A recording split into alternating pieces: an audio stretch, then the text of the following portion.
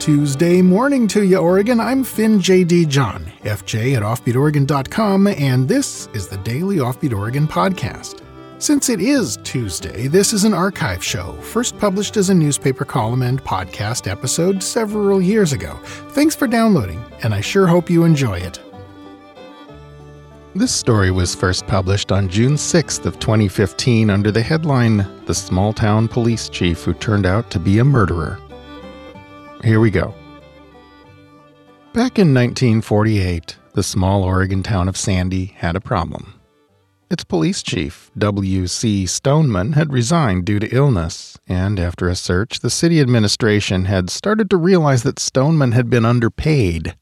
Why was this a problem? Put simply, they could not find a law enforcement professional who would take on the job of Sandy Chief of Police for the $150 monthly salary that they were offering. They did find one candidate for the job, though. He was a local fellow by the name of Otto Austin Lowell, a relatively recent arrival who had made a number of friends since coming to town, and his only criminal record was a drunken driving conviction from back east. At that time, of course, drunken driving was widely considered to be a minor infraction, like a speeding ticket. And best of all, outgoing Chief Stoneman recommended him. Stoneman apparently had worked with him when the two of them were night merchants policemen, essentially security guards. That was before Stoneman became chief. Stoneman said that Lowell was a rough-and-ready character and a good fellow if a little overly fond of an alcoholic beverage or two of an evening. And that was good enough for the city council, the members of which were as loath to part with money as anyone might be. And so, although Lowell didn't seem to cut the proper figure of a police chief, the job became his. Regrets started trickling in pretty soon after that. The new top cop turned out to be a bit unpredictable. Other Sandy residents later recalled that he was cheerful and talkative one minute and surly and snarling the next. He didn't bother with a uniform, but he often could be found drinking beer in the city tavern, sporting a leather motorcycle jacket with a pair of six-shooters slung cowboy style on his hips, and a pair of handcuffs dangling from his suspenders. The city judge offered the most frank and disdainful analysis of Chief Lowell. Lowell, he recalled, was, quote, "a shifty-eyed, half-shaven roughneck who boasted, bragged, and lied." He was a day drinker, so he spent a lot of time in the tavern, regaling anyone who would listen with stories of his service in the United States Navy during the Second World War, and slaking an obviously prodigious thirst with glass after glass of cheap suds. It wasn't the kind of situation that could last very long. And it didn't. Shortly after Chief Lowell was hired, a new mayor was elected, a resident named John Mills. And several months after that, Mills, never much of a Chief Lowell fan to start with, happened to be in a tavern with the chief when, nicely liquored up, Chief Lowell launched into a spirited denunciation of the personal character of several city council members. Furious, Mayor Mills walked up to him, stripped him of his gun and badge, and fired him on the spot. Well, not surprisingly, Lowell left Sandy soon afterward, and the town got busy trying to forget about the whole thing. That wouldn't be so easy, though. Not with the kind of headlines that started popping up in the Portland Oregonian just a few years later. It seems that after leaving Sandy, Lowell had ended up in Compton, California.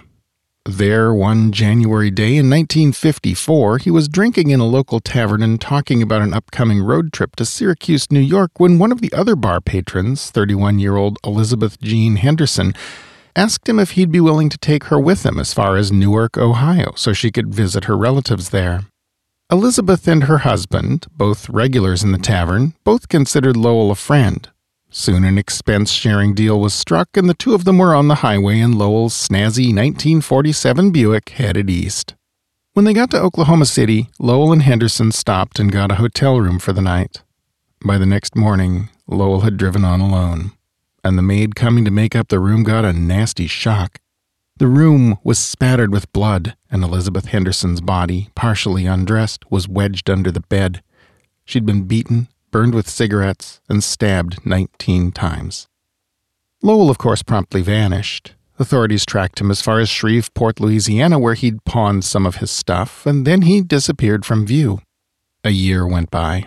The heinousness of the murder caught the attention of the FBI, which put him on its 10 most wanted list. But although the most wanted list was generally very effective in catching wanted crooks, Lowell wasn't caught that way.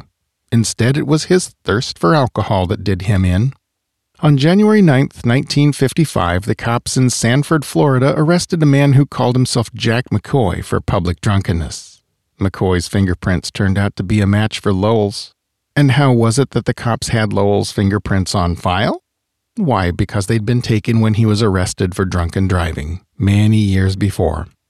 Lowell was promptly extradited to Oklahoma and put on trial for the murder of Elizabeth Henderson. His attorney had a tough job trying to represent him, though, because he kept insisting that he'd killed her in self-defense, trying to fend off her sexual advances.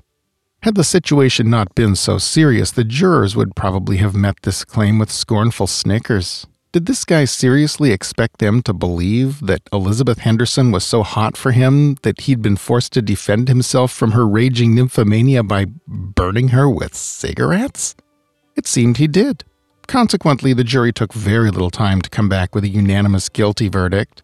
And so it was that, following a short series of appeals and requests for clemency, all of which were sabotaged by Lowell's remarkably unrepentant attitude, the former chief of police for the city of Sandy, Oregon, found himself strapped into an oak chair in the Oklahoma State Prison a few minutes after midnight, a black hood over his head, and electrodes on his head and legs, waiting for his 2,300 volts.